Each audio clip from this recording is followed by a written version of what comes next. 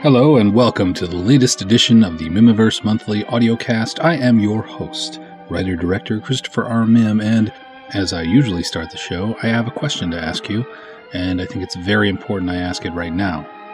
Actually, it's two questions. Are you there? And are you listening? And I ask because I've noticed that a lot of people who listen to podcasts often put them on and sort of put them on in the background as noise. And they're not really paying attention. And I'm telling you, in this episode in particular, I'm going to share with you some very important information that you can internalize if you are a filmmaker, a wannabe filmmaker, or someone who has worked on independent films. Because I realized that by having this podcast all to myself, I have a unique platform with which I can teach a few things. And I think there are certain things out there that need to be learned because I'm a introspective guy sometimes, and I sometimes step back and ask myself, why is this like this and why is that like that? Why am I dealing with this and why am I dealing with that? What annoys me, what doesn't? What's going well and what's not? Over the last decade of doing this independent film thing, I've learned a few things, and I've noticed a few patterns, and I've decided that these are things that would probably be useful to share with all of you out there who might be listening. But before I get into the lesson of the week, and maybe this will become a regular thing, before I get into that, let's talk about what's going on in the Mimiverse. Exciting things, in fact. Where Skeeto Nazi Hunter is finally filming. We have 5 whole scenes complete as of the recording of this, and a whole slew of them obviously coming up. The script is still very dark, and I'm actually quite excited by this, if only because it is a bit of a dramatic departure from the tone of some of my films, and I think I've discussed this a little bit, but you know, when you write a movie about Nazis and human experimentation, you have two choices. You can either play it sort of so over the top it becomes a joke. For instance, Iron Sky. If you haven't seen that movie, it's about Nazis on the moon, and they decide to come back to Earth, and it's ridiculous. It's very much over the top. And that's okay. That's one way you can definitely treat this subject. I mean, it's a heavy subject on its own. World War II, Nazis, you know, the horrible, horrible things they did to people. So that's one way to go. The other way, I think, is you have to treat it somewhat seriously, even in the context of a cheesy monster movie. Yes, I'm making a cheesy monster movie about a man who, upon seeing blood, turns into a human-sized mosquito monster, but ultimately, the story ends up being about this guy's life being completely ruined, having been tortured mercilessly with human medical experimentation and turned into a monster, getting his revenge. That's what it's about. It's a revenge tale, and a dark one at that. It's not Quentin Tarantino dark, but it's dark for me, and this is much more of a horror movie, and it's kind of a psychological thriller horror movie more than I've done. A lot of times my movies tend to be a little more science fiction, and there's science fiction elements to this, obviously, but it is very much more of a horror movie, and so I'm excited. And what's coming together is very creepy and very awesome, and I'm very excited for y'all to see it. Sorry, I just totally betrayed my northern roots. I'll try that again. I'm really excited for you guys to see it. There, that's better. So that's pretty much what is going on in the Mimiverse, is that I am, in fact, filming, finally, Where Skeeto Nazi Hunter. And if you know me, and even if you don't, but you know my movies, and you can sort of judge by the fact that I stuck to my guns on every single one and finished them all. Basically, I have this thing at the beginning of the production of any film. I've written scripts I never finished. I've written scripts I finished and never filmed. But the moment I take a penny from anybody to contribute to the film, I'm going to make it. or at least I'm going to make a film. But the moment I've decided that I'm going to make any one particular movie and basically locked that course in is the moment I begin filming something. I have never started filming something and abandoned it once I started filming. Seeing as I have filmed 5 scenes, this movie's happening. Dang it. Whether or not it gets done in time to release it in October as I wish, things happen, we'll see. But I'm going to finish this damn movie if it kills me. So you can rest assured, someday you will be able to watch Where's Skeeto Nazi Hunter. The one thing that every film needs is money. Movies, they're just not made in a vacuum. I am not independently wealthy, though I wish I were.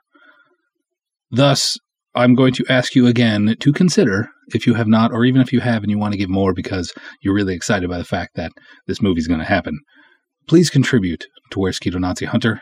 Every penny you spend goes right into the production of this film. Go to whereskeeto.com, WERESQUITO.com, to contribute, get your name in the credits, and you'll get a copy of the movie, or you get to come to the premiere. And as I've always talked about, premieres are awesome. You should come to one if you've never come to one. We have people come in from all over the country just to experience this, because I promise you, it is not just going to a movie, it is an experience you will treasure forever.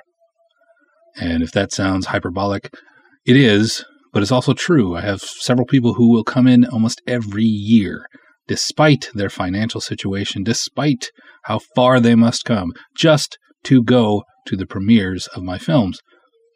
Because the experience of going to that movie is greater than even just seeing the movie. Even if the movie is the most amazing movie ever, I think the experience of going to the premiere trumps the quality of the film. So take a moment and imagine yourself giving to this production and helping it become as awesome as you know it is going to be. And getting to come to the premiere. And maybe getting a copy of the movie. And while you're at the premiere, you'll meet all of the cast and crew and get autographs. And believe me, it's just, I can't explain it. There's something really exciting and fun about going to the Mimiverse premieres. That's why we always do them up. That's why they sell out, is people have realized how fun they are. And I want to see you there, damn it. So let's go. Do it. Do it. Because that's the only way you're going to guarantee to get to go. You know, the Giant Spider was the last movie that I think I made that really had the kind of enthusiasm behind it based solely on the title, like Where Skeeto Nazi Hunter does. And I like to brag because it's part of my personality sometimes. I like to be humble, but I also like to brag. So I humble brag all the time, I guess. That's a term, right? But I like to brag about the fact that the Giant Spider sold out within 17 days. Where's Skeeto Nazi Hunter is on track to have the same kind of effect because of the title. I was recently at a very cool convention in Colorado Springs called Galaxy Fest, and I met a woman who came up to the table just to sort of check it out. Her name was Leslie, and I talked to Leslie a little bit about what it is I do. She seemed quite excited by it and bought several films. I had a poster for Where's Skeeto Nazi Hunter on the table, and she said, "What is this? Do you have this? I love that title. I don't know what it is, but I love it." And I said, "Oh, that's the one I'm working on now. If you want, you can contribute $25 to the production, and you'll get your name in the credits, and you'll get a copy of the movie or ticket to the premiere or whatever you'd like. And, you know, you get a cool frameable certificate as well saying that you contributed. Are you interested?" And she looked me dead in the eye and went, "Hell yes." So this is the kind of reaction that I used to get, that I got a lot with The Giant Spider. Late Night Double Feature was a little vague. Danny Johnson Saves the World, no one knew what the hell that was. Although they really like it, by the way. It's doing very well. I'm going to talk about that in a second. But Where's Skeeto Nazi Hunter was the one that when I tell people that title, they're like, "Oh, I want to see that movie. I want to make sure that gets made." So I'm confident, very confident, that this will track much the same way that The Giant Spider did. So if you have any plans of coming to the premiere, the best thing you could do is contribute to make sure you get a ticket to the premiere now, instead of waiting and potentially not being able to go. And Leslie, if you're listening, thank you for your contribution. It will not be wasted. I just said something about Danny Johnson. Danny Johnson Saves the World has been nominated for a Rondo Hatton Classic Horror Award. This is actually the 5th Mimiverse film, so half the films have been nominated, and only one has won, and that was House of Ghosts. The winners are based on votes. People go to rondoaward.com, RONDOAWARD.com, and you get a ballot that lists all of the nominations for all the various awards. And in section number 7, Best Independent Film, Danny Johnson Saves the World is right there. So what you got to do is go to there and vote for Danny Johnson Saves the World to win a Rondo. But you have until April 10th, 2016 to get your vote in. Now, everyone can vote once. You need an email address, and that's it. Basically, the ballot is, several categories, and you can vote for everything or just one thing if you'd like. And all you do is copy the ballot into an email and select your choices and email it to taraco@aol.com. Taraco. It's like taco, but Taraco. That's all you have to do. You have to do one other thing, and that's tell all of your friends as well. You can only vote once, and so we need votes from every single one of you. We need votes from everybody, and maybe even just, your friends and family who don't even like the movies, but you just like, hey, I'd really like it if you would help out this guy who's tried really hard and makes these movies, and I really like them, and I'd love to see these guys win an award. Now, here's the thing.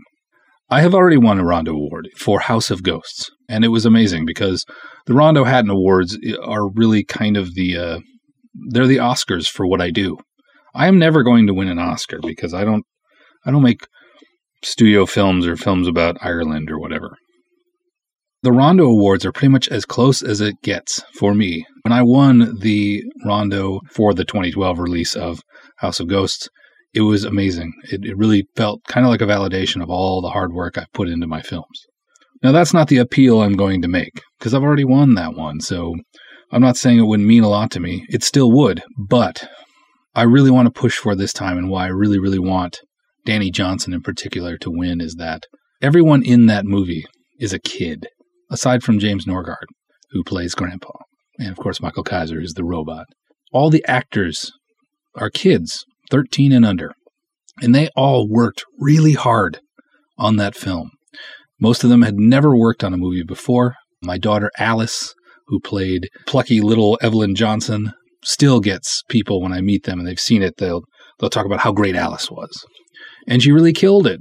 And of course, Elliot Mim played Danny Johnson, and he did a great job of carrying a movie at 12 years old, all while going through a very awkward period in his life. But the point is, I would really like, if possible, to bring that award home, not for me, but for them, because they worked their little butts off. They sacrificed, in essence, their summer. I mean, when you're a kid, you remember what summers are like. They're the most important time of the year. Forget school. Summer's where it's at.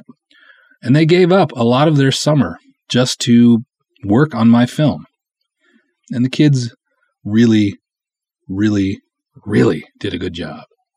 They really stepped up and made it amazing. And so what I'd like to do, honestly, is win it for them. So please go to rondoaward.com and vote for Danny Johnson Saves the World. And while you're there, a good friend of the verse, Derek Cook of Monster Kid Radio, which is my absolute favorite podcast, no lie, was nominated for Best Podcast. I believe it's category number 17. Vote for him too, because that guy works hard. It's one of the most professional, most well put together podcasts I've ever heard. And Derek deserves to win. He really does.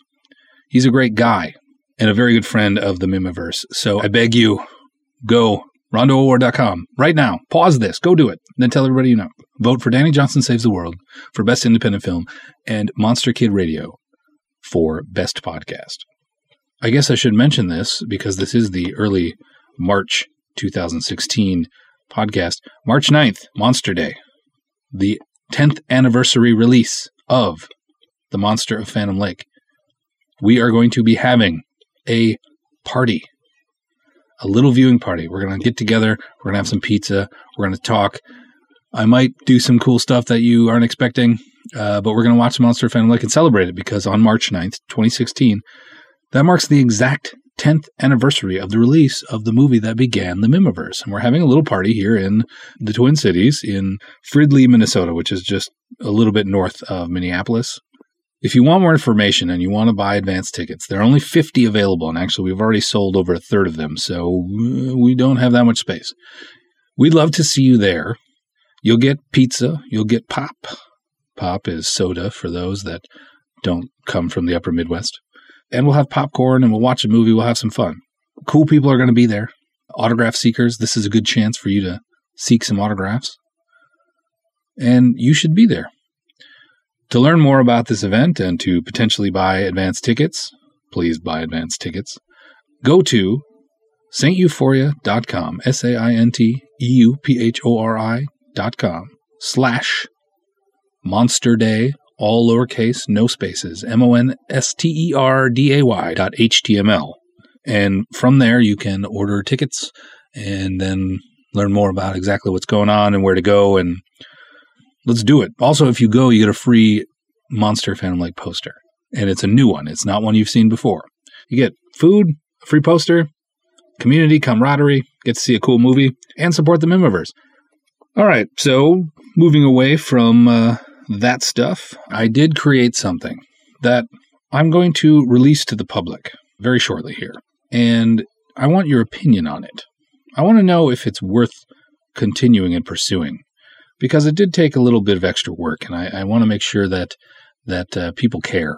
I want to make sure that people want more before I spend more time doing it, just because I'm a busy guy. There's a lot going on. It's an audio file, a podcast, really, that was based on the idea of what would a prairie home companion sound like in the Mimiverse. And with that idea in mind, I sat down and started writing a script, a radio script. And I had a hell of a good time doing it. After I finished that script, I called it The Phantom Lake Almanac, which seemed like a fitting name. You may remember, if you've been a longtime fan, that the Phantom Lake Almanac was the original name of the Mimiverse Monthly for many years. Here's a weird little tidbit. Did you know the reason that I changed the name of the Phantom Lake Almanac to the Mimiverse Monthly? It's because I went and saw the Monkees in concert. And at one point during the concert, they showed a bunch of photos from back in the day. And one of them was for a magazine of their fan club called the Monkees Monthly. And I thought to myself, Phantom Lake Almanac is very specific, a little more to the Monster of Phantom Lake. And as I add more movies onto the Mimiverse, maybe I need to start being a little more inclusive. Mimiverse Monthly. That's a good name. So that's where Mimiverse Monthly came from. But the Phantom Lake Almanac sounded like the perfect title for a radio show in the Mimiverse that would be very much like like a Prairie Home Companion. So I wrote it and I recorded it. And after I recorded it and I sat and I listened to it for the first time, I thought to myself, good Lord, this sounds a lot like Welcome to Night Vale. If you don't know what Welcome to Night Vale is, it's a very cool podcast that's been running for quite some time. It's very entertaining and very weird. And in fact, Welcome to Night Vale was introduced to me by Jason Boland. Jason Boland is a good friend of mine who is also a contributor to the films. And he's sort of a diamond level contributor, if you understand what I mean. And so he took me out to lunch and we had Juicy Lucy's, which if you ever are in the Twin Cities area and you like cheeseburgers, go to Matt's Bar or the 5-8 Club, it's up to you, in Minneapolis, and have a Juicy Lucy. It's kind of it's the true culinary calling card of the Twin Cities. Every place has its own sort of thing, right? Chicago pizza, deep dish pizza, pierogies in Cleveland, that kind of a thing. Eating a brat in Milwaukee, brisket in Texas, perhaps, fish tacos in California. The Twin Cities' only real culinary legacy is the Juicy Lucy, which is you stuff cheese inside a burger, and then you bite into it, and it burns the hell out of your mouth, and it tastes so good, and it's amazing. Anyway, we went out for a Juicy Lucy because I wanted to introduce him to the greatest burger in the Twin Cities. And I'm not going to tell you which bar we went to because there is some back and forth locally about who actually invented it, Matt's Bar or the 5-8 Club. I'm not going to step into that. But we went and got a Juicy Lucy, and he told me about Welcome to Night Vale, and he said it's kind of what I imagine a radio show in the Mimiverse would sound like. And that intrigued me, of course. And so I checked it out, and then I binge listened to a crap ton of them. And it is very, very entertaining. And it is very well written. It's very weird in a very fun way. And it involves a small town in the desert that is kind of like if every X-File were true and all happened in one town, that would be Welcome to Night Vale. And so after I finished the Phantom Lake Almanac and I listened to it, I was like, wow, this definitely has some serious touches of Welcome to Night Vale. So I'm owning up to that. It wasn't necessarily intentional, but when it all came out, it was like, well, it's kind of hard not to make comparisons, if only because it's a similar format. However, I will say that it was more based on a Prairie Home Companion, which is exactly why I talk the way I do, which was me doing my impression of Garrison Keillor. Because Garrison Keillor talks very much like this. And when he tells stories, he likes to talk really slow and very it's just, that's him. And Garrison Keillor, of course, the Prairie Home Companion, is based in St. Paul, Minnesota. So it's a local thing. But I decided, just for fun, to make one episode of the Phantom Lake Almanac and then release it and get input from you guys, or if you're in the South, from y'all, and see what it is you thought. See if you like it. See if you want more. See if it's not entertaining enough, or if you're bored, or if you don't think it's funny, or whatever. I just want to know, like I said, it was a lot of work. And if no one really is that interested, there are other things I would like to work on. But if people are entertained by it and want more, well, I'm more than happy to work on that. So be on the lookout for that. Very soon, following the release of this podcast, I will be releasing that. And however you stay up on the Mimiverse, either at St. Euphoria or on our Twitter feed at St. Euphoria, or on Facebook. Either you're a friend of mine on Facebook or you're a fan of the page for the films of Christopher R. Mihm, you'll know when I release it. One of those places, you'll know. Now, I want to talk to you about a quick lesson that every person who works on an independent film should know and or learn and internalize. Over the years, I've learned very much that making movies is not a democracy. And several people I've come across seemed to not understand that. And that is why I don't work with them anymore. Movies are not a democracy. They are a benevolent dictatorship. There is a very specific hierarchy to a movie and a movie set. You must understand your place within that hierarchy, or else you risk basically destroying the system and creating chaos. The reason why it is a benevolent dictatorship is that you must accept that the movie lives or dies based on the producer's and director's vision.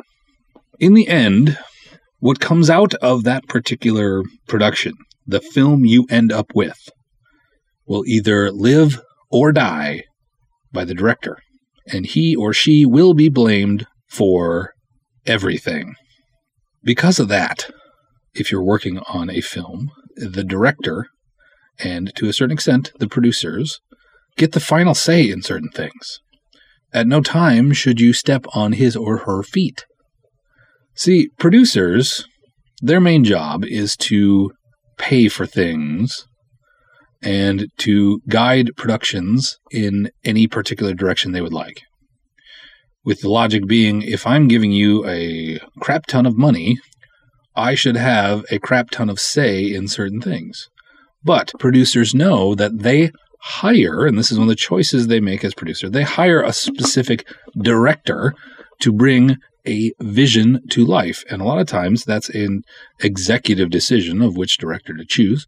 You don't hire Bryan Singer to make a movie that looks like Martin Scorsese. You don't. You hire Scorsese. That is an executive decision that you make as a producer.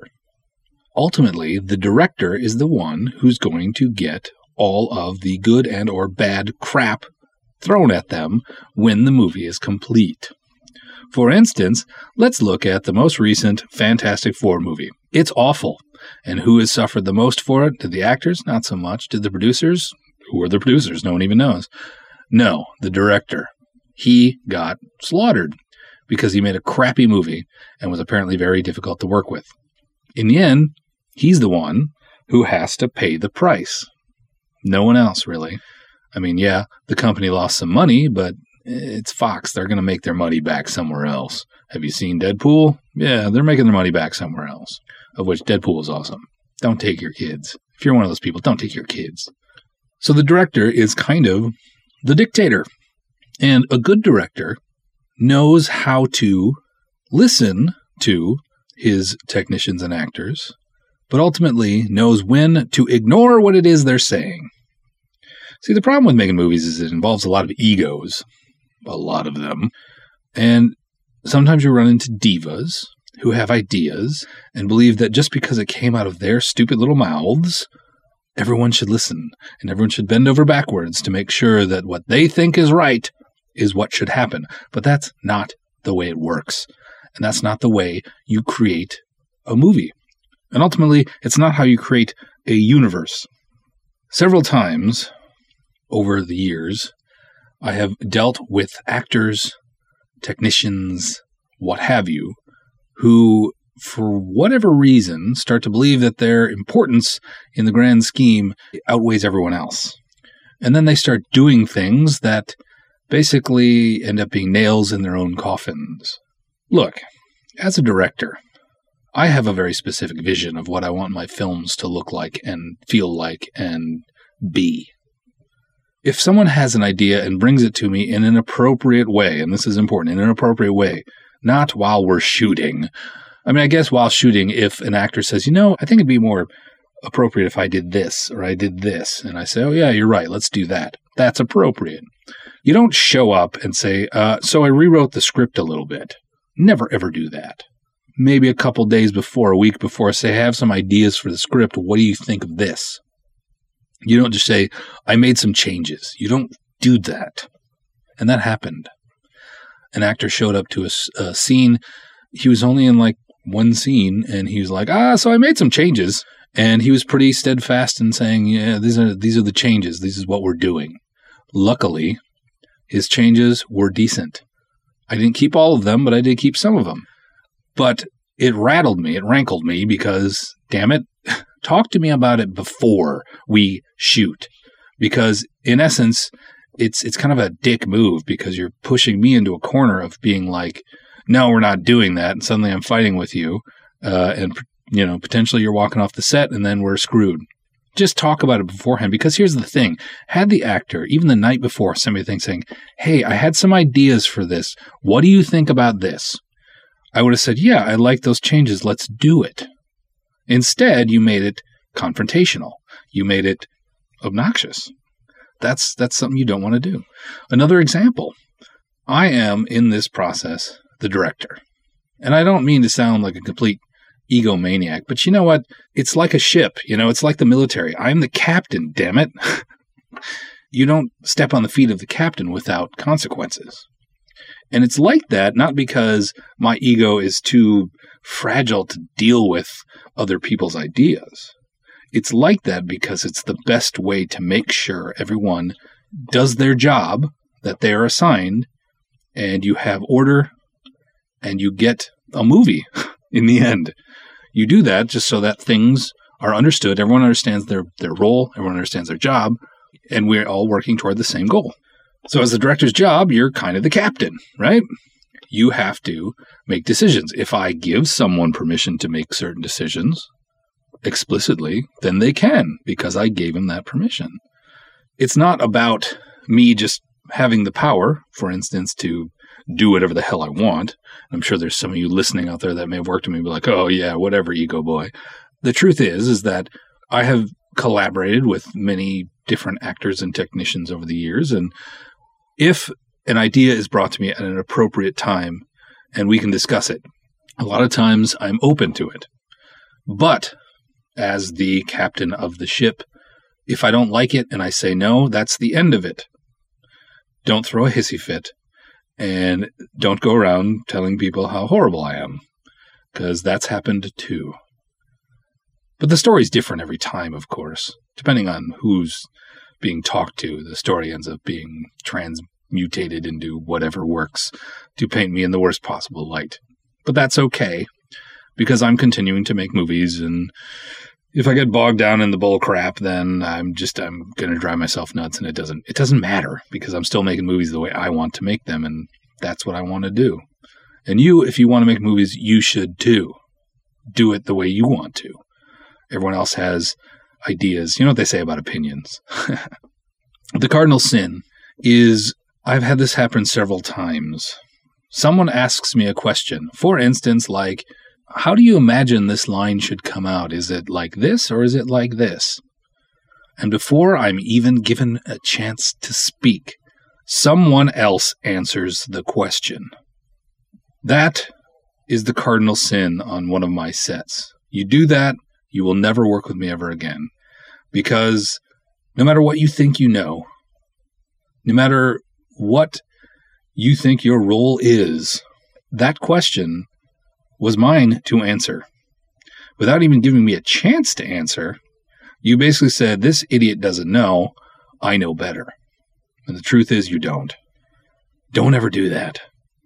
Now, that's not to say if someone asks me a question and I answer and they're still not clear, and I try to clarify and I'm still not clear, and they're like, I'm not getting it, and I turn to you and say, do you understand what I'm saying? If you say, yes, I think I do, then you might take a crack at it. If I feel like what you said makes sense and that person feels like what you said makes sense and we're all on the same page, boom, we're good. But if I ask a question and then you answer it, well, you can go to hell. No, there have been several, well, I wouldn't say several, about 3, and I think they know who they are, who did this to me. And the moment they did was pretty much the moment in my head I said, okay, well, this is the last movie you're working on. And I smiled and I was nice until they were done, and then they were done. Because it's a lack of respect for what it is I'm supposed to be doing. And it's an inflating of your own self-worth in the hierarchy. And I'm not saying I'm worth more than anyone else, but you're stepping on the toes of the captain, and you don't do that. Just like, ultimately, if you're doing a particular job in the production, I'm not going to come and tell you how to do your job. I'll tell you what I want, and then you make it happen. Or you say, well, what do you think of this? And then you show me, and I say, oh, I like that better. Let's do that. That is collaboration in the hierarchy structure of the benevolent dictatorship of a movie. No matter how friendly you are to me, no matter how much we hang out outside of making films, when we're on set, I am the leader of this expedition, and you have to respect that. And I will respect your job, and I won't tell you how to do it. I'll just tell you what I'd like to see, and then you do your job. Actors, too. I don't ride actors. I don't get on them.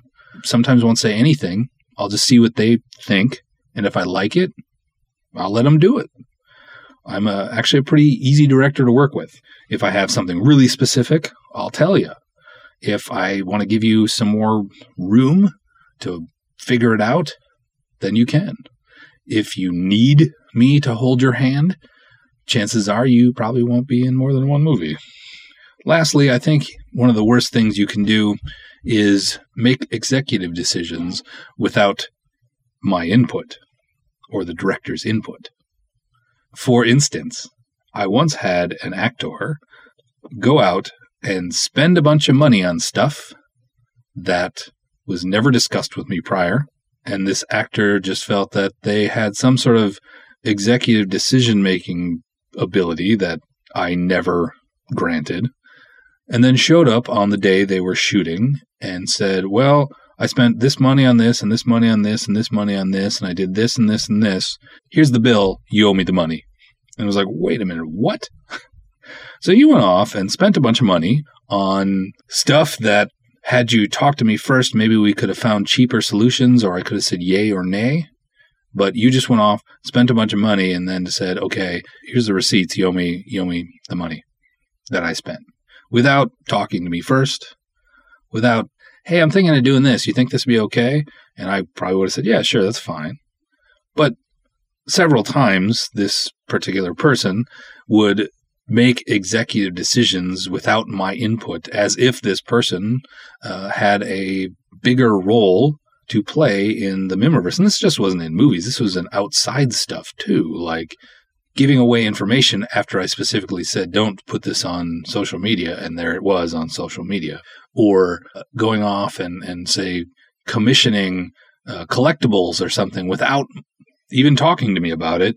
And I value the fact that this person was willing to take some initiative, but ultimately, as the owner and curator of the Mimiverse, all things Mimiverse, everything lives and dies by me, if only because any bad decisions made are going to fall on my shoulders no matter what. It doesn't matter who makes them. I'm going to have to. It doesn't matter what messes are made. I'm going to have to clean them up. And the bad stuff is going to affect me and the Mimiverse, no matter who did it, because, and this is the joke I make with Mark Hader, I can't win no matter what I do. I'm the boss. Who likes the boss? No one likes the boss, because he's the boss. So when I do well, I get kudos, and then so does everyone else who helped. You know, the moment you do good, everyone's there to say, look at me, I did good too. Didn't we all do good collectively? The moment you screw up or you do bad, it's like, oh, God, the director sucks. It's all his fault. I had nothing to do with that. I was strong-armed into it. And that's the lesson I've learned the hard way over the years. You're going to come across people who don't understand where they fit in the hierarchy of how things work. Some people get it. And those are the folks that end up in every movie. Mitch Gonzalez is a very good example.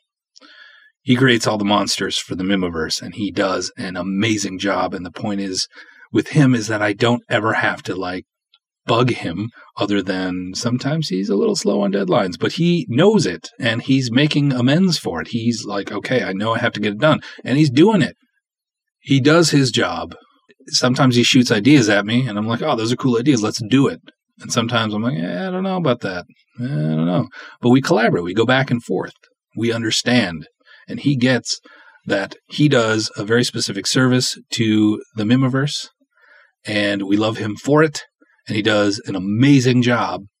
And because he does it so well, and because we figured out a great way to work together and collaborate, and everything works the way it should. If he has ideas, he runs them by me. Or I often give him just free rein to make the monsters great. Like I said, I'm making this Wear Skeeto movie. Okay, I'm on it. I'll make a Wear Skeeto face. And we went back and forth, and we had discussions, and there were sketches made, and then we went back and forth, and sketches changed, and finally we have ourselves the look and feel of it based on that collaboration. But at no time did he say, I got this, and just go off and do it and be like, this is what you're stuck with. Here's the bill, which kind of happened in the past with other people, not Mitch. It's the lesson I've learned, which is that if you're going to be making a movie, if you're going to be working on a movie, if you're thinking of making a movie, understand that the most efficient way to make a movie is to keep everybody on the same page of knowing exactly where it is you fit in this puzzle. If you are difficult to work with or think that your job encompasses more than it really does, you're not going to be invited back, at least in my set. If you were to do some of this crap on a Hollywood set, you would be kicked off immediately and just replaced. Unfortunately, a lot of times I didn't have the luxury of being able to find new people, so I dealt with it through that production and then goodbye. I don't want this to make me sound cranky or something, but it's just something that had become blatantly apparent over the last 10 years. I respect actors for the jobs they do. I respect the behind-the-scenes folks for what they do. Please do me the favor, and if you're ever working on it, please do the director the favor of respecting what it is that he or she does. That is their job. Let them do it. Don't make it more difficult. Do your job. They'll do theirs. Together, maybe we'll end up with an amazing film that wins a Rondo. Go to rondoaward.com and vote for Danny Johnson Saves the World, and don't forget to also vote for Monster Kid Radio for Best Podcast. All right, that's enough of that. And now, before we hear from Derek Cook of Monster Kid Radio, I want to read a couple of Amazon reviews, because I got a couple of good ones that I really want to share. This one was made on February 5th, 2016, for Cave One on Mars, and it's entitled Thanks for the Memories by Richard. Now, I think I have a good idea of who this is, but it's still a good, I like it. And it makes a very good point that I want to share with you. So here it goes. Budget, 0. Production values, 0. Plot, goofy. Script, turgid. Performances veer from acceptable to atrocious. Entertainment value, somehow more than the sum of its meager parts. I appreciate the effort put in by the handful of people involved. Their films are clearly a labor of love. Heck, give this and their other uber-independent films a try. I'm sure they could use the money. The truth is, yes, we could. Now, of course, is The Giant Spider, because The Giant Spider is still one of my best-selling films, until, of course, Where Skeeto Nazi Hunter comes out. And therefore, it gets the most love or hate on Amazon. The last couple have been fantastic, and I want to share them with you. Partially because I want to make one little point based on the second one. But anyway, the first one, the most recent, was literally made yesterday. It was 5 stars, delightful. It was nicely done for the genre, and the best part was the credits. This was a family affair, complete with family pet and borrowed goat. The Giant Spider was my first MIM film, and definitely not my last. Cool. This one was made on January 6th, and I think it's one of my favorites ever. It's not a 5-star review, it's a 4-star review. It's a good review. But because it made a very good point that I've been trying to continue to make with my films since the beginning, and I'm really pushing because I want people to understand this. It was 4 stars by someone named Kate, and it just says, fun movie. Fun, campy movie appropriate for all ages. Our 2-year-old loves this movie as much as her grandpa. That, right there, is what I want out of the Mimiverse. I like the idea of cross-generational appeal. I like that kids can watch my movies and have a good time just as much as their grandparents. It's goofy, it's fun, and this is the whole point of being a monster kid. Monster kids love these cheesy old monster movies because they are fun, because they're inclusive. All you got to do is like monsters and goofiness, and you're in. That review right there is exactly what I'm going for. I want kids of all ages to enjoy my films. That's what I want. And you're listening to this, so chances are you do. And I appreciate you. Thank you very much. It means a lot to me. I really want nothing more than to continue to make movies. Nothing in my life creatively has ever brought me as much joy as this. It's just so damn fun. And to see this stuff come together. And see, this is the thing. Now that I'm shooting Where Skeeto Nazi Hunter, and I'm back together with the actors and the monster Mitch and just all these, just doing this is what I live for, is making movies and having a good time. I'm just excited as hell for all the stuff that I'm working on, including the Phantom Lake Almanac. I hope you guys like it and we can continue to do it. I hope I can continue to make movies. I have a million ideas and I want to get them out. I want to share them. And that begins with you. Please contribute. It's all a great sales pitch.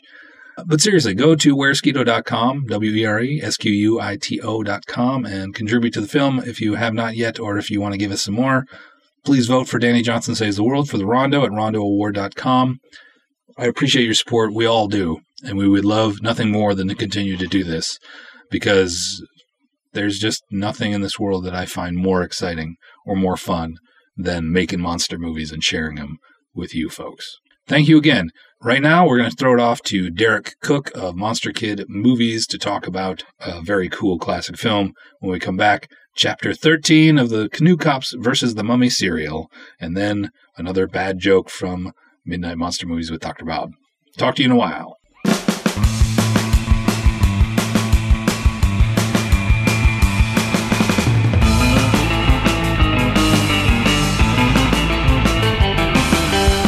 When I'm not checking out the latest updates at saintuphoria.com or watching one of the movies directed by Christopher R. Mihm, I'm producing my own show, Monster Kid Radio, where we celebrate the classics and sometimes not-so-classic genre cinema of yesteryear.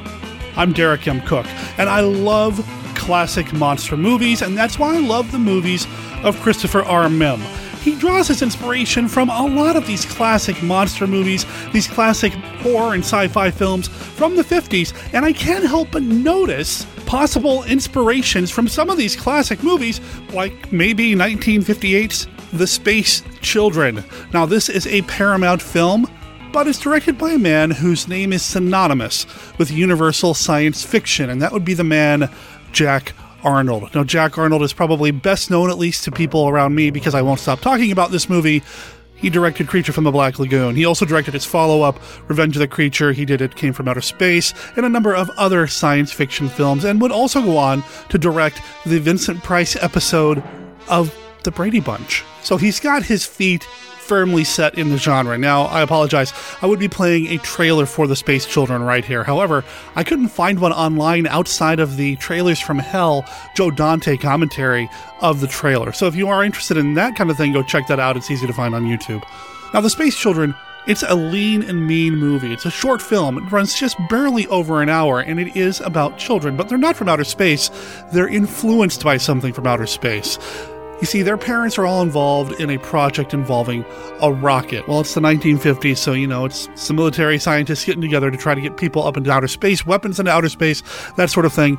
Well, there's an outside presence, an alien from space, that doesn't want to see this happen, so it uses the children. So the Space Children are the protagonists of the movie. Yeah, we spend some time with their parents and that sort of thing. One of them is actually Uncle Fester. Jackie Coogan's in the movie. And it's so hard not to think of the Addams Family whenever he's on screen, just because it's such a recognizable face. But it doesn't take away from the film. In fact, I really enjoy this film. I feel like it's underrated and really needs to be seen. Now, it is available on Blu-ray now as a bare bones edition.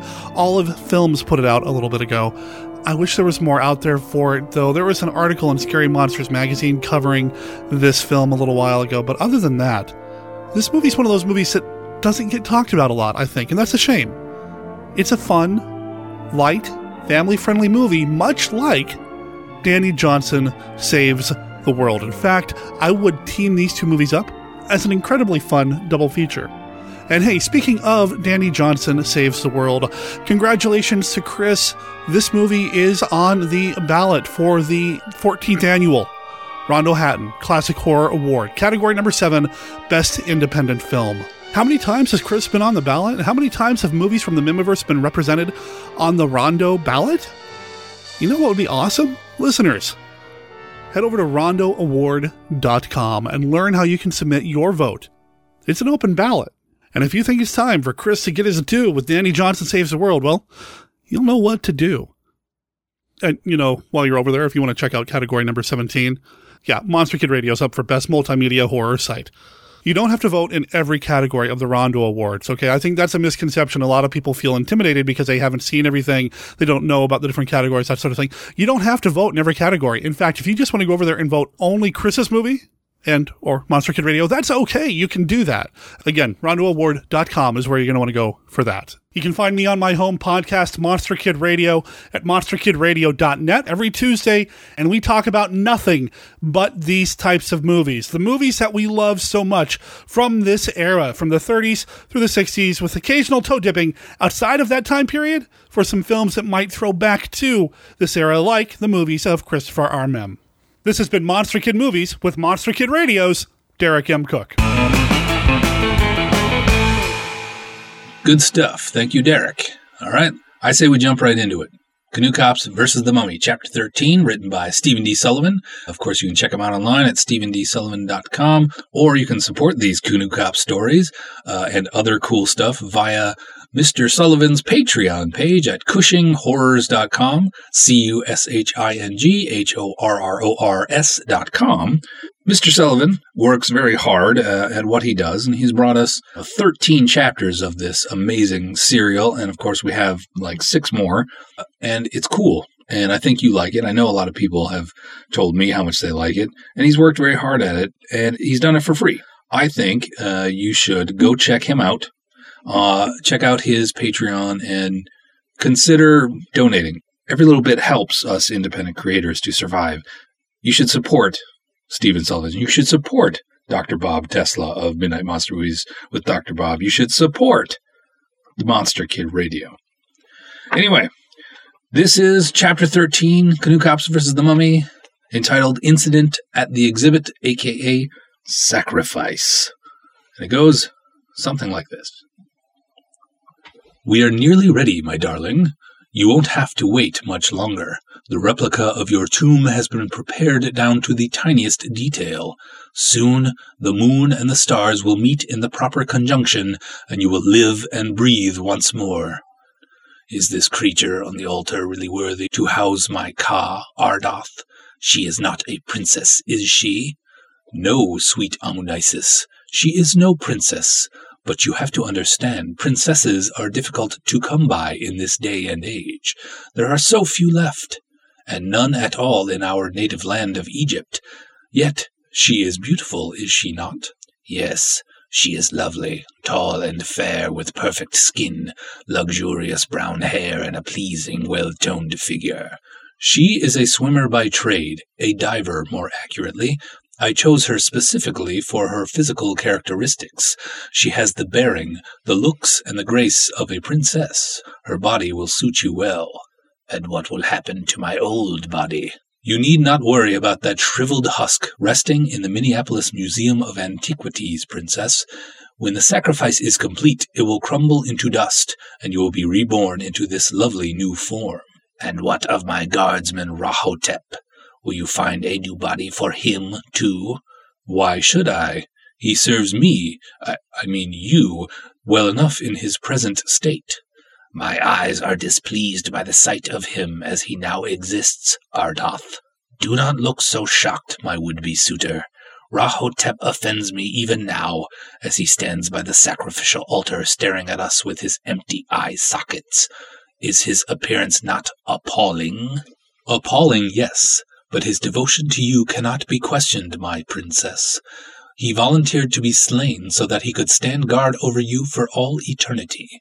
After your death, the high priest adorned him with your favorite necklace as a sign of his pledge to you and yours to foolish priests. That necklace was mine.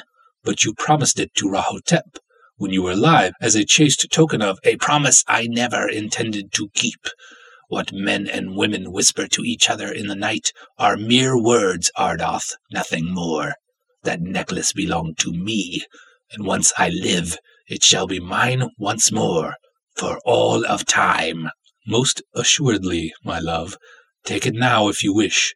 You seem solid enough at the moment. I am, and I shall. Tell me this, though. Why did you give my prized possession to this callow American girl? Only to mark her, so that Rahotep would know his victim when the time came, so that you might live again. And you will make him live again, Ardath? Will you find Rahotep a comely body that does not offend my sight? He was so handsome in life, and so tall, and... Why do you shake your head, my would-be lover? Because the time of Rahotep has passed, Princess. I know he was once royal executioner, but, in truth, he was never worthy to be more than a guardsman to you. Your scowl perplexes me, your highness. Yes, Rahotep's sacrifice was great, but has not my own been great as well? I have transgressed the laws of both man and gods to come to this moment, to bring about your resurrection. I have plundered the tombs of Egypt. I have dug in the sacred burial grounds where none were meant to dig. I have lied, stolen, and slain, All for you. It was Rahotep who did the slaying. Yes, but at my command. And if we were discovered, it is I who would pay the ultimate price. Without the ring I wear to control him, the ring I stole from its sacred resting place, the mummy is nothing. Rahotep is but a husk. It is my soul, my body and brain, that overflows with love for you, Amunisis. Together, you and I shall sail rivers of passion as deep and long as the eternal Nile, such sensual voyages as were denied you during your all-too-brief lifespan. Why do you smile so, Princess? I think that perhaps you overestimate my inexperience, Ardath. I am a blooded princess of Egypt. What I desire in life, I took. Take me, then, my love. Take me as you wish. Who in this lifetime has sacrificed more for you than I? In this lifetime, none. Then say you are mine. Say that you love me as I love you, and that we shall be together for all eternity. First, complete the sacrifice. I shall, though the time is not yet upon us. Not quite.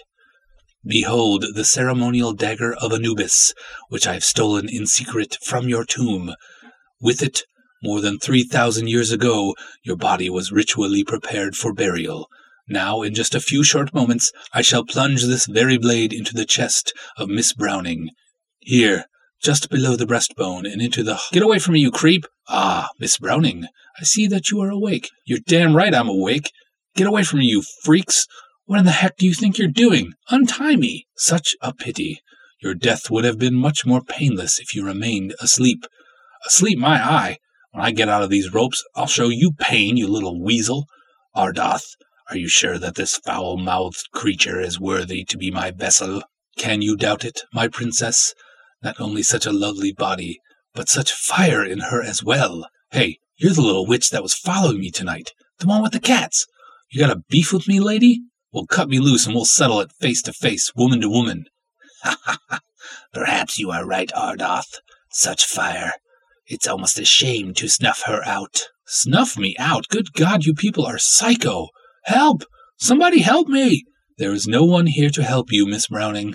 There's only the princess and Rahotep and I, and we have other plans.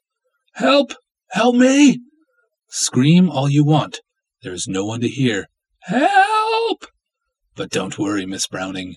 Soon you'll have a better life. Get your hands off me, you bastard! What do you think you're doing? In just a few short moments, I will plunge the dagger of Anubis into your heaving breast, and you will die. And when you awaken once more, you will be a princess of Egypt. Alrighty then. It is getting quite exciting. Next month, we'll continue the story, and I think we're definitely heading toward the big climax. This is good stuff. What will happen? I don't know. I'm not reading ahead because I want to find out just as you do. Thank you, Steve, for this amazing story. I can't wait to see it continue. Now remember, if you're enjoying the Canoe Cops vs. the Mummy ongoing serial, please head over to StephenDSullivan.com or CushingHorrors.com and send a little love Mr. Sullivan's way. Now, before I send it over to Dr. Bob Tesla of Midnight Monster Movies with Dr. Bob, of which you can find him on the web at MidnightMonsterMovies.com, I have one last thing to say, and if you've listened to the podcast more than once, you know what it is, but I'm going to say it again because it's very important to reiterate this every month. Be good. But if you can't do that, be good at it. Thank you very much for listening. And now, Dr. Bob. It is I, Dr. Bob Tesla, with your Mimiverse Joke of the Month. A mathematician, an accountant, and an economist apply for the same job.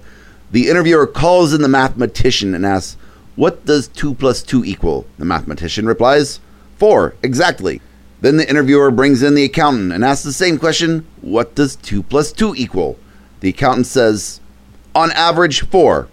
Give or take 10%, but on average 4.